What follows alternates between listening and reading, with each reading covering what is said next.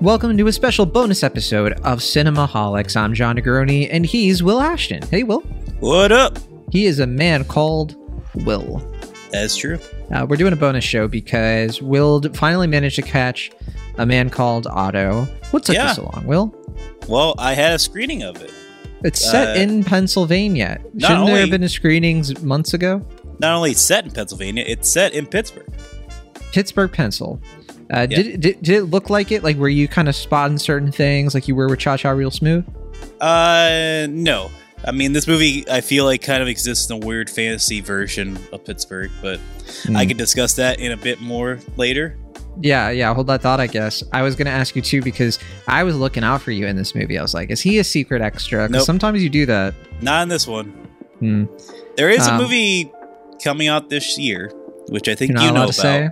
But I'm not allowed to say about yet. Not allowed. But that I was an extra, and I don't know if I'm going to be in the movie or not. I don't want to speak too soon because, you know, the listeners once upon a time. We've had our hearts broken before. Where'd you go? Bernadette, American Pickle? I mean... Yeah, exactly. Yeah, this could be the third time that... that would be the third time. I do like the names of all those movies kind of relate to like how it's a problem that you're not in it, you know? It's like, oh, it's such a pickle. It's like, where did you go? Like, kind of fits.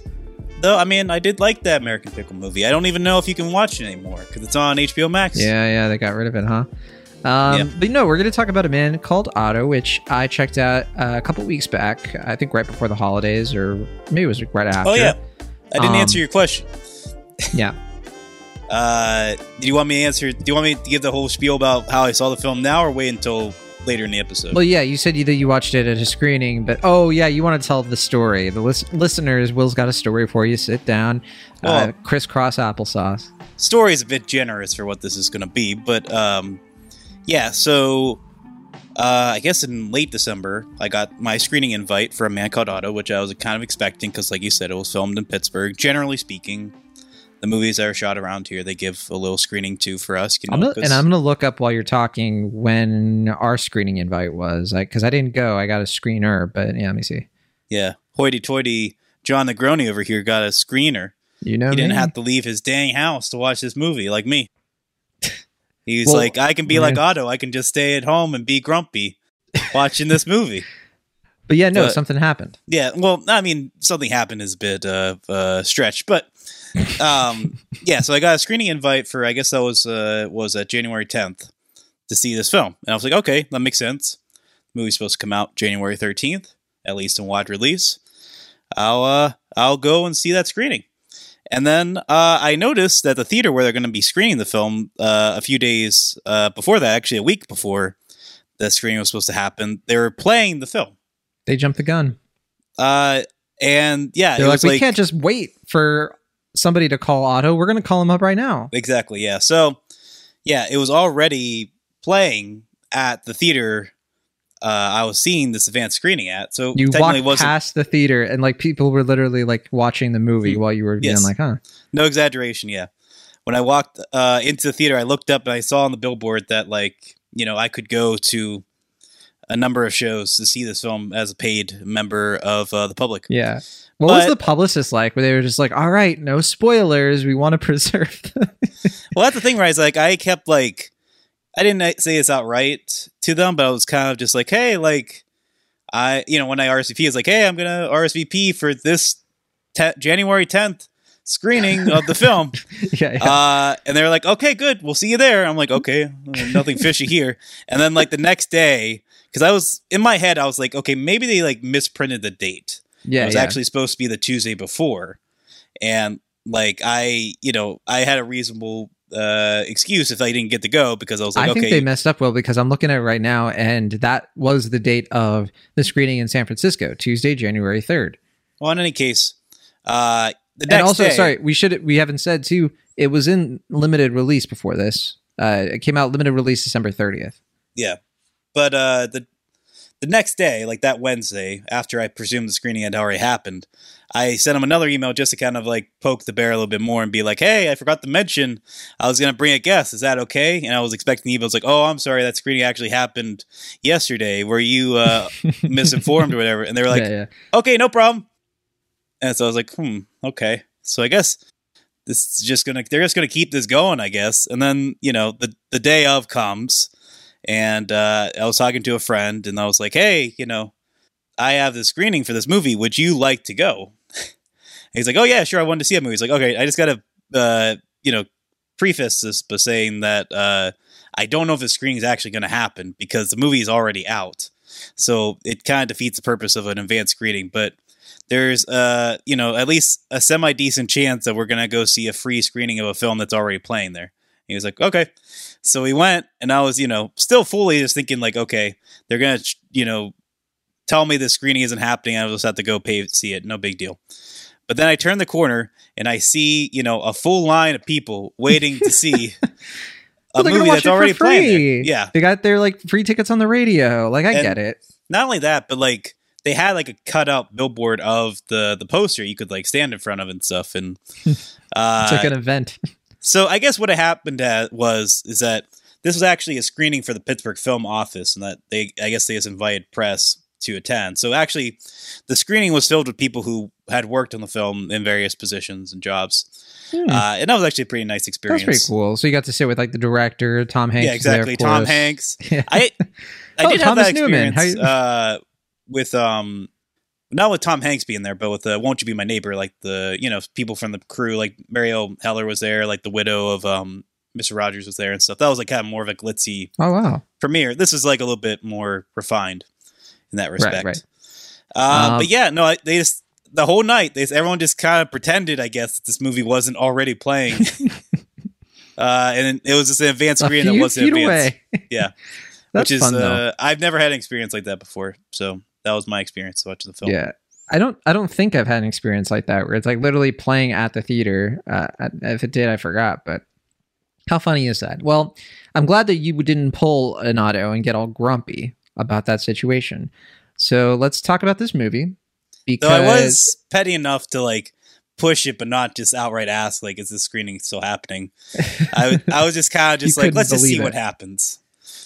Well, I knew something was going on because you were kind of like, as soon as you watched the movie and you walked out, you're like, all right, I got to talk to John about this. Because you then read my review on In Between Dress. And apparently you didn't give me any information on besides that you read it, but yeah, that you wanted to talk about it with me. I don't know what's about to happen. I don't know if I'm about to get chewed out and then some right now on this show. I'm hoping that's the case. But I famously, as people have been apt to call me out on, I did not give this movie a good review. I was a bit negative on A Man Called Otto. Did you see what the score I gave it? You gave it 5 out of 10. 5 out of 10. 5 out of 10. What? I don't know. Well, that would be 5 points out of 10 possible points. Okay. Not like fake movie points. I thought you were going to do something from the film, like 10 or 5 cookies cats, out of 10 cookies 5, or Chevy Avalanches. Yeah. I could go dark with this, but I don't really want to jump the gun a little bit. Yeah, I was like, don't do it. Don't do it. But no, you're more fresh on the movie. I remember most of it, and I think that my main thing with the movie, and I'll set it up and everything, is that it's very much, I said this in my review, it's very much like this year's The Upside. It's an American remake of in this case, a Swedish film. So Upside was a remake of, I believe it was a French film, if I'm not mistaken. But it's based on a novel called A Man Called Ove by Fredrik Backman, and the Swedish movie came out in 2015. And I believe Man Called Ove, like, I believe it was like a awards, contender. I vaguely remember it having a bit of a campaign. 2 Oscar nominations. Yeah. And of course, we had to get our remake of it, right? The American remake, because people can't read subtitles. And so I think one of the next high profile ones, right, is going to be the one with, it's going to be the remake of Another Round. They're doing that one, right? Yeah, that's what they say. I always try to take these, foreign language to English language remakes with a grain of salt until they actually happen. Sure. Because I remember when Parasite came out, HBO was like, oh, we're going to do some sort of continuation with this, with like Adam McKay producing, and then like Mark Ruffalo is going to star or something in it. And I don't know if that's still in the works or not? Yeah, but we haven't really heard anything about that since, right? I Yeah. don't know if they put the kibosh on that. I hope so. Yeah. Because what a terrible I mean, idea. there would be some sort of poetic justice, I guess, if the quarantine prevented that show from happening. But I'm not seeing. I'm seeing the last news story for it is that Tilda Swinton dropped out of the show. Yeah, that's what I kind of figured. That was in October 2022. So apparently it's still happening, but it doesn't look like it's close to production at the moment, as far as I can see.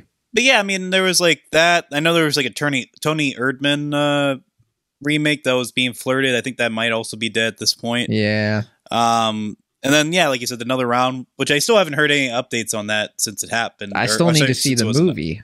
You never saw Another Round? I never saw it. Wow. No, I that was during the time when I wasn't getting screeners like I do now. So I was kind of, in between movies at that point. I wanted to see it. I reached out and everything, but nothing happened. You were in between movies, but not in between drafts yet. There you go. But yeah, as for this movie, we're getting it 7 years plus from when the last movie came out. Yeah. And I have seen A Man Called Ove. I don't know I was if going to you ask. have. I have not. No, I was going to try to. It just didn't work out. I haven't read the book either. See, I do think that it will influence, your opinion. I do wonder, like, maybe if watching A Man Called Otto fresh will let people give it a pass more. But it's generally kind of hard to go from the original to the remake here, because it's like, I've seen too much. I've seen this done like competently. But anyway, what's the setup? Because I don't know, maybe I'm being mean, and you're gonna give this movie, like, who knows, a B plus. I think you're kind of presuming how I feel about this film. I am. I'm just kind of curious. I love it. The future I didn't isn't tip anything. my hat as far as how I feel about the film. I'm just putting. clear. I want to fight. We haven't fought in months. We're like the opposite of if we were like a married couple, it's like, I want to sleep on the couch. I want to. Anyway, You want that zest in the relationship. I want that heat, that passion. But okay, the movie follows. You guessed it, A Man Called Otto. He's played by Tom Hanks. Tom Hanks, who's playing a much grumpier character than he usually does. I know he's done grumpy characters before. Who's the first one you think of? I'm blanking though. Well, that's the thing, right? Is that, like, he has built this persona of being, this kind of friendly everyman type of guy, or even sort of a whimsical, mystical sort of good guy, like in Forrest Gump. And I feel like, there's been times where he's kind of pushed against that a little bit, like in, like The Burbs, or more recently, like some of his characters in Cloud Atlas have been a little bit more prickly than we're used to seeing from Tom Hanks. But I feel like post Won't You Be My Neighbor, he's been trying to kind of be a little bit more antagonistic in the type of roles he plays. For instance, I feel like a film like Finch, which I feel like most people have forgotten by this point, has that character had a little bit more of an edge to him. He was a little bit grumpier. He was gruff. Yeah, wasn't he? By Tom Hanks standards, he was like mean. Okay. And then you have him playing the Colonel in Elvis. And, he's just like a real son of a gun in that movie, And then you have this movie where he's like deliberately trying to play against type, but also not really. Like, it's very much a Tom Hanks Playtone production. But it's also him trying to, like, kind of stretch his legs and be someone that we're not used to seeing from Tom Hanks. And I find that to be kind of interesting. That's where I was going with this conversation earlier, is that, like, I didn't want to have it because I thought there'd be a lot of, like, push and pull. I just wanted to talk about this film because I think it's kind of interesting in the scheme of Tom Hanks's star persona and career at this point. I gotta admit, I'm still a little. I feel like 2022 was just not his year. I think he's 0 for 3 for roles between Elvis and Pinocchio and A Man Called Otto. I mean, never did I think I was going to be in this position to say this, but you're not giving Elvis enough credit, man. It was a pretty good film. I'm sorry, but the more I thought about Elvis since seeing it, look, I still go to bat for that movie in some respects, but hey, look, the listeners can rewind the tape on our conversation. I think Tom Hanks's character is the big weak spot of that movie. I disagree. I can't stand that performance. I think it didn't ruin the movie for me, but it soured it a lot. But yeah, you disagree, and that's all fine. John, but Show business is no business. Before that, though, I think that he was on quite a roll. I mean, News of the World, I thought, was a solid showcase for him. Finch, as you mentioned, and you know, I think Greyhound was a surprisingly good, good time, like tight movie. Solid Beautiful Day in the Neighborhood, one of his best performances in years. I agree there. Yeah. I was gonna say, like News of the World, solid, kind of forgettable. Same, I would say for Finch and Greyhound. Greyhound, he also wrote. Like they're like solid films, but I feel like like they didn't really like move the needle much. And you could say the same about Pinocchio too, which came out this year. But yeah, I don't know. I mean, Elvis was like the film for him this year, whether you like it or not. And clearly, John doesn't like it, but that was the Tom Hanks movie of 2022.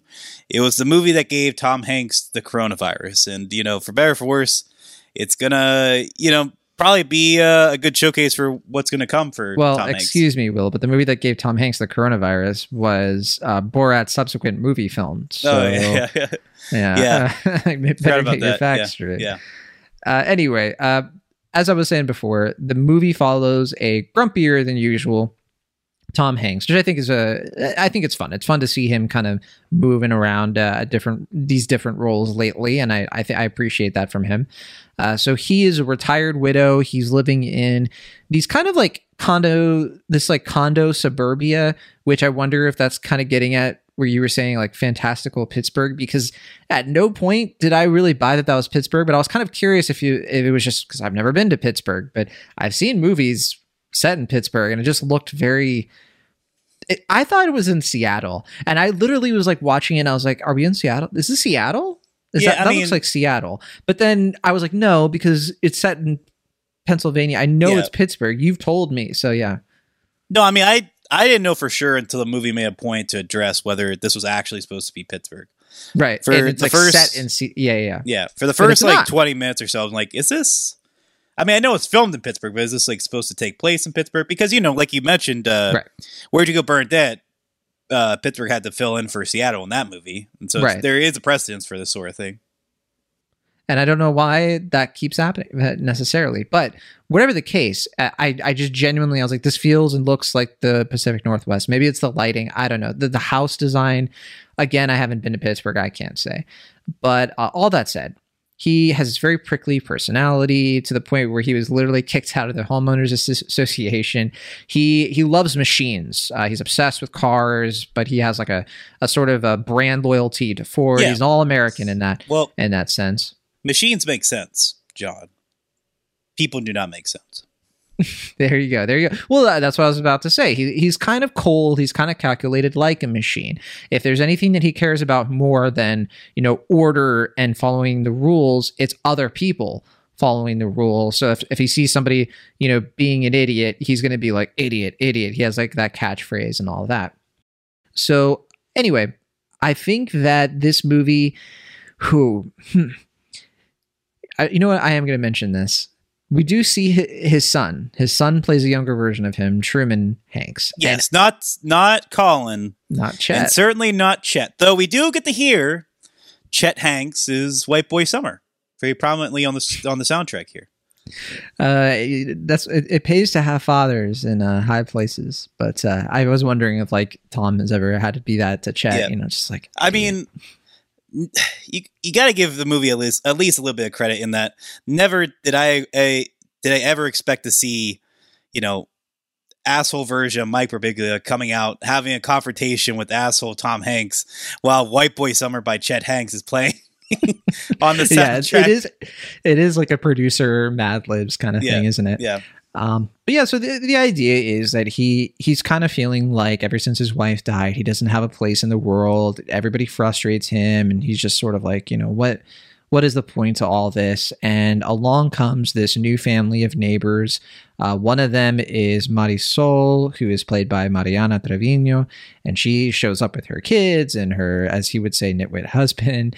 And, what kind of movie this is. They slowly start to warm his heart and they start to turn him around. And it's a movie kind of about the neighborhood. It's like, a beautiful day in the neighborhood meets, this basically. And, look, I think ultimately the movie's pretty harmless. There's not that much in it where I'm just kind of, revolting. But I do think there are some like trigger warning deserving things that happen that I certainly was like, I wasn't sure if they were going to do it because I was like, I wonder if they're going to sanitize this more. And I was thinking they were, because I was like, they're really not kind of like setting it up well for those things that happen to happen. The trailer doesn't have any of that stuff in it. No, it does not. It doesn't, and I'm kind of concerned that some people will watch this and not be aware of that. So I'm going to give the trigger warning now, because I think people should be aware of it. Like, the movie heavily, like, prominently features, and in a lot of ways, is about suicide. And so if that's something that for people can be a tough thing, you know, like, I think they should be aware. Yeah, and that's what I was going to ask you about with the previous film. Is that, do they tackle that as directly as this movie does? Absolutely. Okay. So that's like, carrying over from the source. They didn't like double down on this version for it. Right. And okay. I do think that, but I gotta say that the tone of this movie doesn't quite, it's such a tricky balance. I'm not saying it would have been an easy thing to do, but they are sort of going for this like bubblegum pop music sort of aesthetic, very much like The Upside, you know? And then they're still including, I think, a very European dry, dark humor to it. That is just, it's oil and water, at least to me. Yeah, I mean, to me, I guess, and maybe it's because I didn't read the book or see the previous film, I found it, I guess, to be more tolerable than The Upside or Downhill, which was, you know, a English language remake of Force Majeure. Maybe because, like, you know, Force Majeure was like such a good film, and I felt like, you know, both The Upside and Downhill were like so like exhaustingly mediocre that I just found them to be way more tedious in this film, which I also think is a fairly mediocre film. But I found it to be mediocre in a sort of charming, begrudgingly charming, I guess I should say, way.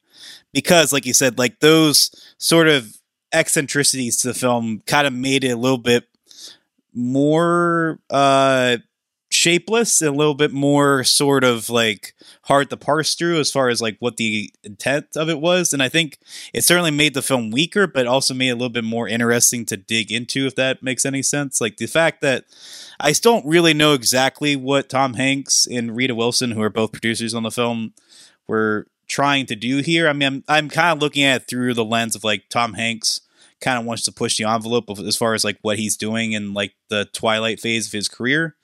And I think he kind of wants to challenge his screen persona, maybe challenge himself as an actor, and maybe allow audiences to see a version of himself that we're not used to seeing. But it also just feels very sanitized. Like it's like he is like the grumpiest grump ever. But in the first 5 minutes, we're going to be like, but he's not racist. Like, don't get it twisted. Like, he's a good guy.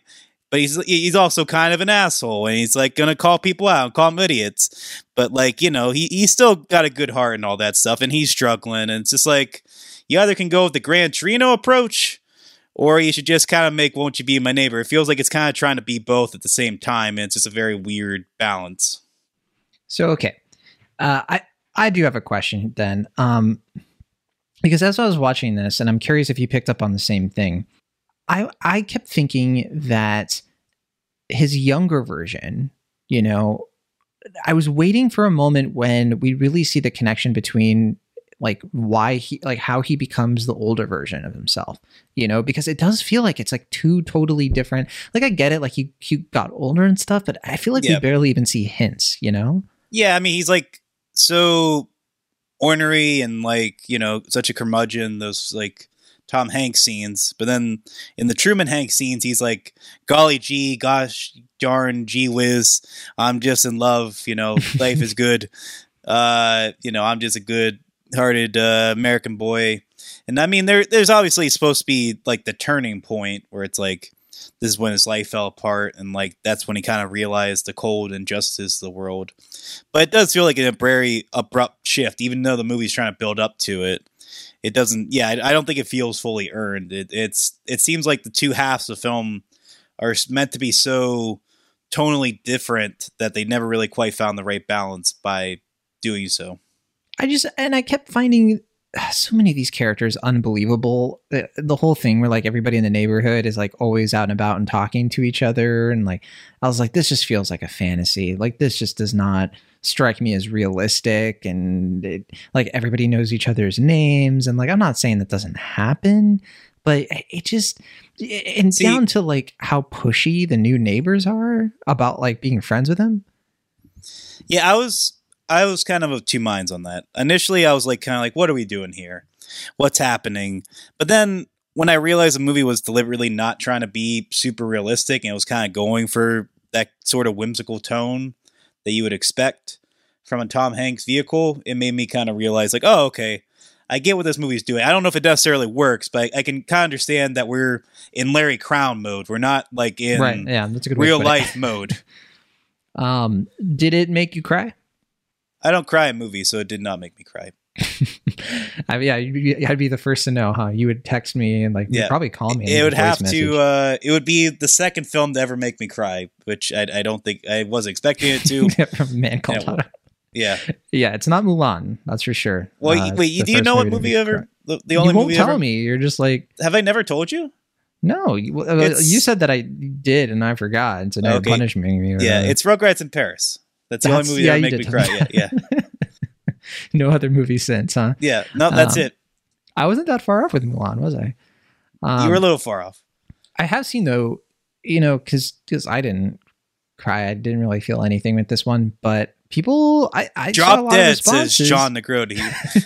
No, but I've been seeing a lot of people being like, "This movie is very emotional. I had all these emotions. It broke my heart. I'm crying." Yeah, all this stuff. I'm like, we got a message from a listener who was talking about how much the movie affected them emotionally. That's right.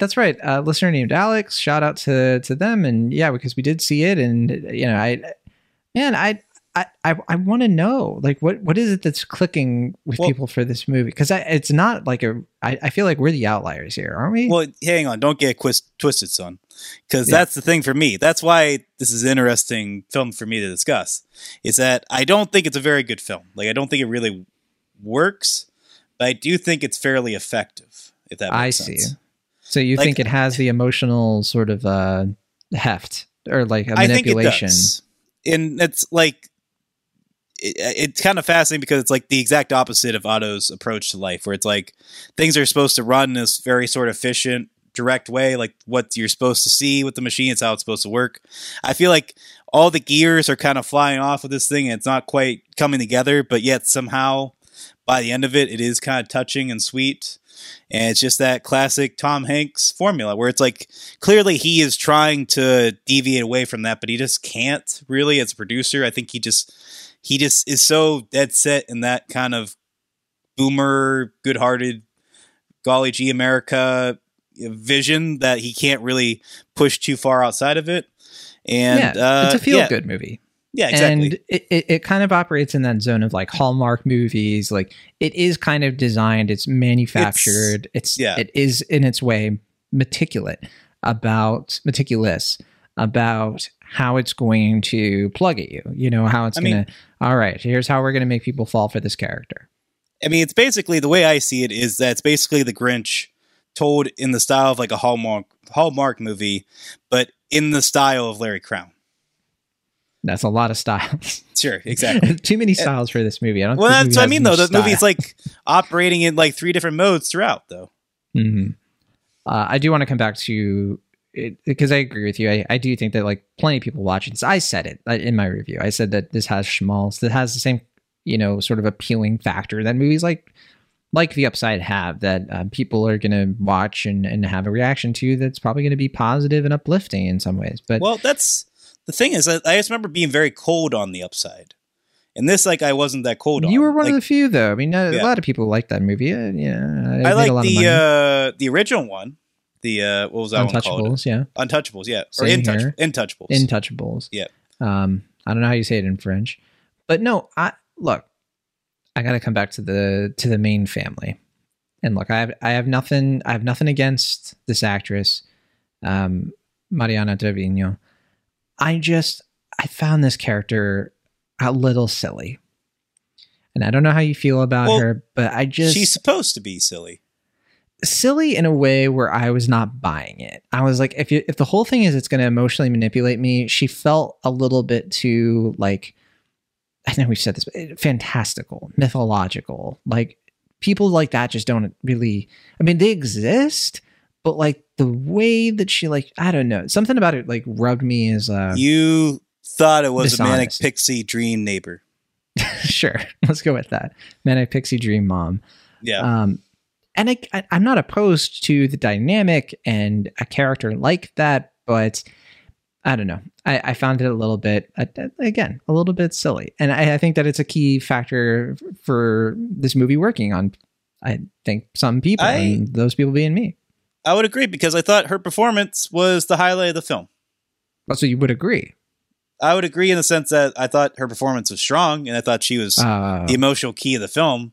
I don't get why you're being such an auto about this. Yeah, I'm just like 80. I don't know. I just didn't like it. I had a negative reaction, and you know, I think looking at it, there's good stuff in here, sure. And I'm happy that movies like this are coming out where like, okay, the whole family can enjoy it to an extent. I think the Suicide stuff sort of limits that to like, I wouldn't bring kids to see a movie like this, but sure. Otherwise, like I think that it, you know, it's kind of a wholesome adjacent, and it's nice to see that movies like that can still come out. What I find confusing is that this movie cost $50 million. Sure. And Sony acquired it for $60 million. Okay. So what's going on there? Because the box office is not, you know. This is an independent production? This is, well, it was acquired. So I think I can look it up. But I just thought it was just a Sony in-house film. I didn't realize it was produced outside of Sony and they acquired it. It looks like, there are a few production companies aside from Columbia Pictures. But yeah, no, Sony acquired the film. Maybe it was the rights. It was one of those things. I think they acquired the film itself, though. That's my guess. Yeah, I don't know. I mean, I know this is like on the back burner for Tom Hanks for a while. And then I guess just sometime during the pandemic, he's like, I'm finally going to make this movie. And he did. Yeah, okay. So they got it after the movie was made.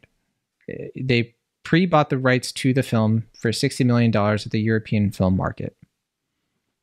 And I do think this movie kind of has that, it does kind of have that like Sundance flavor to it in some ways. Like there is a type of Sundance, maybe like a movie like Downhill, you know? Well, where... yeah.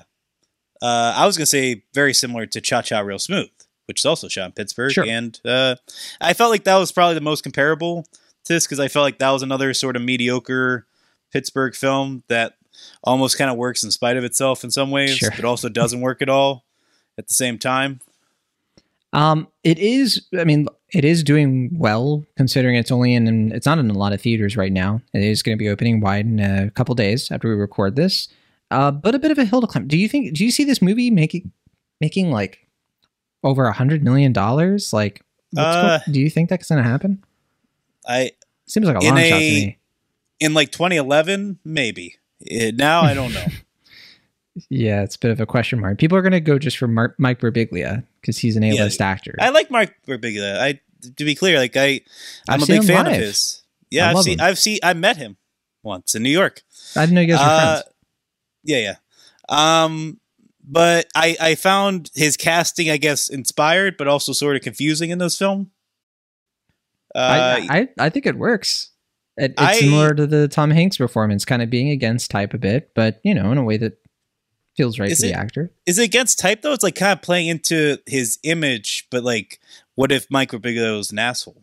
Which is like just sort of, I don't know if it really works, but it's like interesting, I guess. Like, I think it's very different because like when we've seen him before, he tends to be like certainly somebody who has like a cynical approach to the world, but is also very socially soft, awkward, like gentle, and but also like somebody who's a little bit more sensitive who wouldn't just be like this ruthless corporate. So that's what I mean. It's taking that element out of it, but I feel it's that same sort of like guilelessness and that kind of like. So like, what if Birbiglia hadn't gone through his sleepwalk with me? Yes, exactly. Sort of thing. Like that's what he would have turned it into. Sure, I could buy that. Yeah, and that's why I find the casting so interesting. But the character is so rote in like two-dimensional that there's no real sense pontificating on it because there's just nothing there to it. It's just like, he's just a suit, basically. The suit's doing most of the performance, I feel, for him, unfortunately, because I think he's a talented actor, and I hope he gets back in the directing at some point. Sure. There are a lot of other characters. I mean, the neighbor characters come in on here. I think everybody does a fine enough job. I thought there were some like interesting choices, like to try to sort of update certain things. We don't have to get into everything because spoilers and all that. To the point where like I don't even remember if Man Called Ove even had some of those plot elements. It has been a while, but yeah, I mean that's basically what I think of the movie. I don't have too much else. What about you?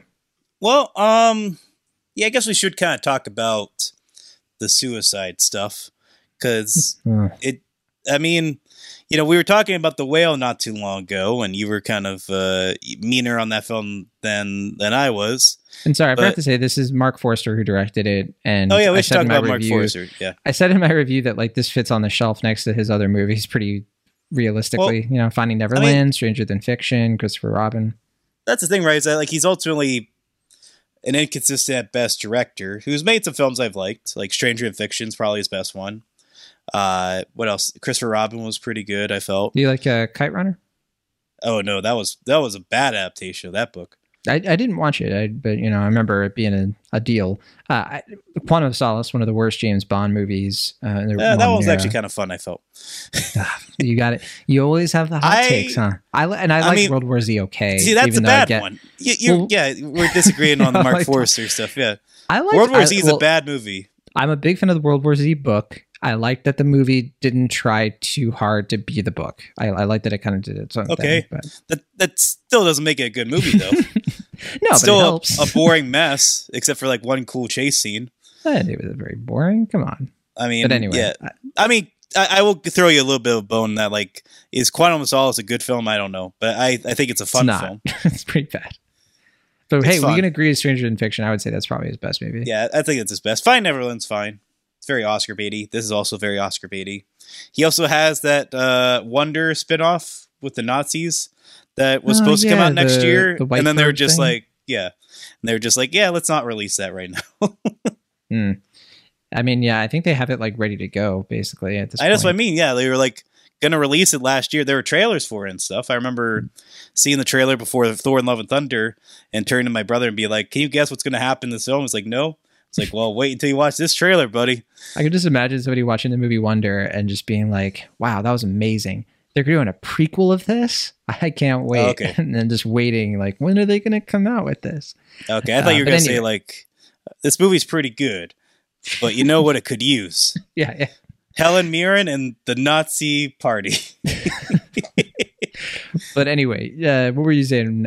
You wanted to get into the suicide stuff? I guess. I mean, it just feels like, we were talked about already as far as like the tonal stuff, but like, I felt like the score for this movie was really bad, and it's like Thomas Newman, who's such a reliable composer. Yeah, I mean, most of the times I'm like cool with him, but I felt like the score was really what was holding this movie back a lot of the time. Really? So I felt like a lot of these like heavy scenes, like scenes that were supposed to be serious, but like have like kind of darkly comedic moments to them, were undercut by the score. I was like, boop, boo doo, ba doo, ba doo, da doo, and like I felt like that was intentional. And I'm not saying it was correct. It never felt organic to the scene, and it felt like it took me out of the film constantly because it's like, how am I supposed to be feeling in the scene? I don't know, because the score is like trying to make it seem goofier than it is. Like, even when the scene's supposed to be fairly serious, it seems like the score is trying to be like, no, it's actually a little bit goofy, it's a little bit silly, even though what's happening on screen isn't very silly. I just felt like I thought it was an uncharacteristically bad score from him. Yeah, because I mean, the guy's made incredible scores for the longest time. Even movies I don't like, But okay. Anything else? I thought it was weird that they shot this movie on 35 millimeter, considering that's mostly, it mostly takes place in this cul-de-sac. Like, it's not very I didn't even know it was shot that way. I just assumed it was in digital. Nope. I mean, when I was watching, it looked like it. I was like, this image is crisp. I was like, unless this is like some sort of like Knives Out situation where they tried to duplicate the image of film. They shot this on film, baby. And I was right. It was on 35. Wow. Yeah, because I didn't even suspect, but it's probably because again I saw it on a screener, so it's not going to be as crisp as a projected. Because I'm assuming was this did this theater have like real projectors or is it all digital? No. It was all digital. Yeah, they didn't project this on film. That would have been amazing, but no. Yeah, there aren't a lot of those left, huh? I believe, not to promote the theater where I work, but I believe the Harris Theater is the only theater in Pittsburgh that can still project on film, which is how we were able to project Memorial on 35 this past year. That's pretty cool. Yeah, I think there are theaters like around the Bay Area that have it, but they just don't use them regularly. But I'm not totally sure about that. I get emails from them that talk about they do 35 stuff. Yeah, the Roxy does advertise that, but a lot of the other indie ones, like, they might have like a special event. I don't know if the Draft House, the Alamo Draft House does. Never looked into that. There's that restaurant that projects on 35. That's next to the Foreign Cinema Alamo. Does that. So it's a cool time to be into film, but yeah, not like it used to be. It used to be just the way of the way of the world. Yeah, those were the days. Also, the movie's too long. This movie's too long? 2 hours. It's over 2 hours. No, this movie only needed to be 90 minutes. The flashbacks needed to be cut down. Come on. I mean, this is 10 minutes longer than the previous Man Called Ove movie. I'm just saying. And that movie also a little long too. I'm not going to lie to you. All right. Not a perfect movie. That's all I got unless you want to get into the Rotten Tomatoes game. How about social media journalists? Social media journal? What? That's like this movie has a very sort of like, for lack of a better word, silly idea of how the internet works. Well, it does this sort of it does a lot of stuff that Gen Z. Yeah, I was gonna say because I'm surprised you didn't remember this because it's like all the stuff that grinds your gears about like online culture, where it's like this video is all over the internet. It got 1 million views, man. You're an internet sensation. Didn't I send you that Instagram reel where it's like, whoa, I think this video went viral and has like 13 hits. Yeah.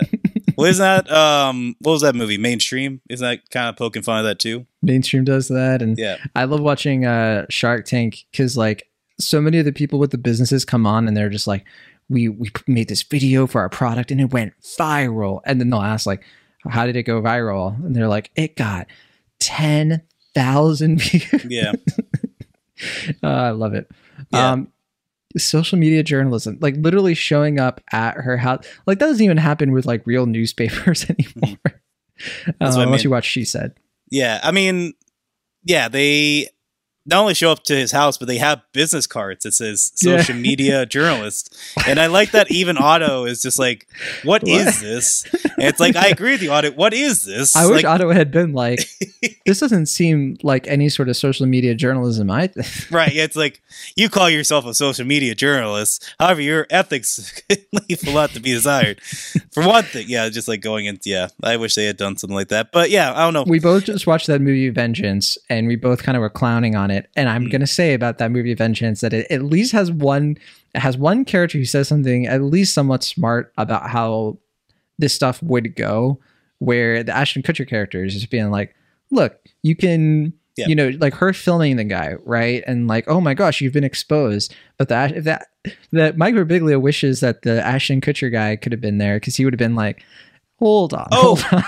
Yeah, that was the other thing is that like they were filming live on like an actual like camera, not like a camera, like a hand camera that like you take photos with, was somehow live streaming this event. It was just like, this movie has such a warped perception of like technology and the internet and journalism. It's just, it baffled me to no end. And it kind of adds to the mythical, whimsical, fantastical quality of the film. That in a way, it makes me wonder because like people 50 years from now watching this be like, wow, this was what life was like in 2022. But if they, well, I guess 2023 and then it's officially out. But it makes me kind of wonder, like, how many times have we watched movies from like the 50s, the 40s and 30s, and have like assumed certain details are accurate when they're so totally off? I think it's kind of fun. Yeah, I don't know. But I mean, that was the main thrust, I guess, of the stuff. I was going to talk about. I mean, I don't know. I guess I kind of admire the film more than you do as far as how it handles the depressive aspects of Otto's You're showing character. up at this movie's door, offering it some food, being polite. Yeah. You know it has it's rough around the edges, whereas I'm just sort of like calling it an idiot and driving away. Exactly. Yeah. Happening. I don't know. I mean, I think it means well. I think it's very sort of tonally confused. It doesn't help that, it comes from a director who's not very consistent in their work, and probably a team of producers that I think are trying to make like two different kind of films that go against their interest as far as like what their star wants to do and what people expect of them. And also like, I don't know, it's an interesting film. It sometimes kind of feels like we said before, like Gran Torino, very conservative film. It feels like a conservative film made by liberals at times in a way that I didn't quite know how to make of that. But yeah, it's an interesting mishmash. It's trying to be all things to all people, and it can't. Right. That's what I mean. Yeah, exactly. Yeah. My advice is just watch A Man Called Ove. It's much better. Yeah. It's a good watch. I guess. Good sit. Yeah. But I don't know. I mean, I can't hate it. It's in the Berg. This is just what Yinzers are like. That's what it comes down to. You're rooting for the neighborhood because it's your but not home. The neighborhood. I kept looking around. I was like, "Is that Will Ashton's apartment? Is that Will Ashton's apartment?" You'd have a better time finding my apartment in Cha Cha Real Smooth, which actually filmed in actual parts of like where I live. Okay, yeah, Pittsburgh, bigger place than I certainly think. Sure. Yeah. All right. Well, let's play the Rotten Tomatoes game. 138 reviews counted. Will, what do you think the score is? 76%. A bit off. It's in the 60s. Give you one more guess. Narrowing it down for you. 65? That's a little bit higher. 68%. So in between your guesses there. Yeah, it's been wavering. I think it was at 66 for a bit, and then it kind of moved around. It's only 138 reviews so far. Probably a bunch more reviews to come. What about the audience score? We have 500 plus. If my Verified audience is a proper indication, this response is high. But then again, like I said, my audience was people who worked on the film. Sure. So maybe a little skewed. But I think audiences will be a little bit more receptive to it. I'm going to say 82%. Oh, it's much higher. When you said it's hot, I was like, oh, is he going to get this? It's 97. Yeah, I mean, I was on the right track. Just I didn't trust myself enough. You doubted yourself. It happens. I don't think we have a cinema score yet because it's not in wide release. I'm checking. Yeah, we don't have it. Probably if there is going to be one, it's probably going to be. We're probably a bit from that, a few days. But what about Letterboxd? It's pretty low right now. We don't really have like a good. This won't be like a very good sample. We only have 8.8 thousand watches. That's obviously going to increase a lot. But yeah, what's your best guess anyway? 3.2? 3.6. A bit higher. And that kind of tracks. I'm mostly seeing like 3s and 3.5s on my Letterboxd feed here. I still don't get the tagline. There's so many other better taglines they could have done, but like fall in love with the grumpiest man in America. Come on. There's no way he's the grumpiest man in America. He's not even, he couldn't compete. Not in I mean, this, like I said, a very sanitized version yeah, of if America. this is the grumpiest man in America, then like QAnon doesn't exist. And yeah, well, that's what I mean. Like this movie so deliberately skews politics. Yeah, it's like what if? Yeah, which I feel Obama is very had won like a third term. Well, that's what I mean. Yeah, it just feels like a very like Obama era. That's what Larry Crown is that like right. It's a movie trying to tackle, like the recession and these like very 2010s things, but in a very sort of sanitized, clean, out of touch with reality sort of way. And I feel like that's what this movie is for like gentrification and the housing crisis and, nothing about like, the pandemic or anything like that. But like, things are, in a broad sense related to now, but not really connected to any sort of realistic reality. I'm going to pick out one popular review and then we can say goodbye. This is from Joe Aragon. Is it bad? No. Is it better than the original? No. Did we need an American remake? No. Do I wish I watched Megan a second time instead? Yes. That's my favorite one. Here's my question for you, John. And I don't know if you can answer it, but I'd be curious to hear what your answer is. Yeah. If I we hope are it's related to Megan. if we are to get another one of these like English language remakes in the near future, which we probably will at some point, what movie would you suggest giving that treatment to? I would be interested, believe it or not, in a Bacurau kind of American movie. Okay. But like really still keep the grit of that movie, and even though it's set in America. I think that could be really cool. Because like with a really good budget, I think that movie could go even harder. Sure, yeah. I mean, definitely, like I said, like really leaning more into like the Western aspects of it. Like not as much. Yeah, exactly. Because like Bacurau has so much commentary and political commentary that I think jives with ours like really well. So that's first off the top of my head. Yeah, that's a good one. I would certainly be more intrigued with that than something like A Man Called Otto, to be sure, or even Another Round, which I feel like. I mean, what's that movie? It's just going to be pretty much more or less the same film as the original, I would presume, except just in English language and presumably worse. But yeah, I don't know. I mean, who would you get to direct that English language Bacurau? I feel like it's got to be somebody who's really passionate about the movie, and I don't know who that is. I would hope that it's like an indie filmmaker, you know, somebody who should just getting their start. You know, I would pick Jeremy Saulnier, or who's the guy who did Green Room? Jeremy Saulnier. Yeah, I'd get him. Blue Ruin was his other one. Yeah, I don't remember. Yeah, something like that. He'd be my pick. Okay, fair enough. All right, well, it's been fun. Okay, you don't want to ask me. What? No, just kidding. We'll be back soon to do our best movies of the year. Have you already made your list? Well, I made like an early list for in between drafts when you asked me, right. or rather insisted that I make one. I just asked politely. That's all. Yeah, but you were like, "Come on, put this list together for me." And I was like, "Fine, here's my list." And you were like, "Oh, okay," and didn't expound upon it. I was like, "What does that mean?" Making all of this up. But all right. Oh, you know what is another movie though? I do want to watch that. I don't think we'll get to, but man, I really want to watch Broker, but I have no way to watch it. Yeah, that comes out in my neck of the woods this weekend. Yeah, it's probably going to be playing around here, but I just don't have time. I hope to see it though. I'm really excited. Speaking of which, do you think an English language shoplifters would work? I'd say no, but I'm not really. That's at least more potential with that one. I think similar. It's the same kind of thing with Parasite. It's the same kind of thing with A Man Called Ove. It's so specific to the location, and yeah, it's dicey. It could work. I don't know.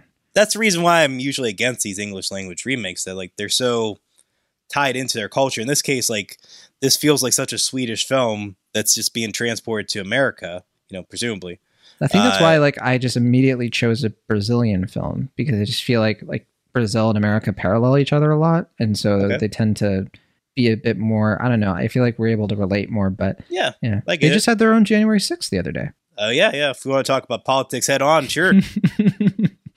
I think I'm good. So, all right, we'll see y'all next week. From the Internet California, I'm John Negroni, and for the Internet Pennsylvania, I'm Weston. See you next time. Bye.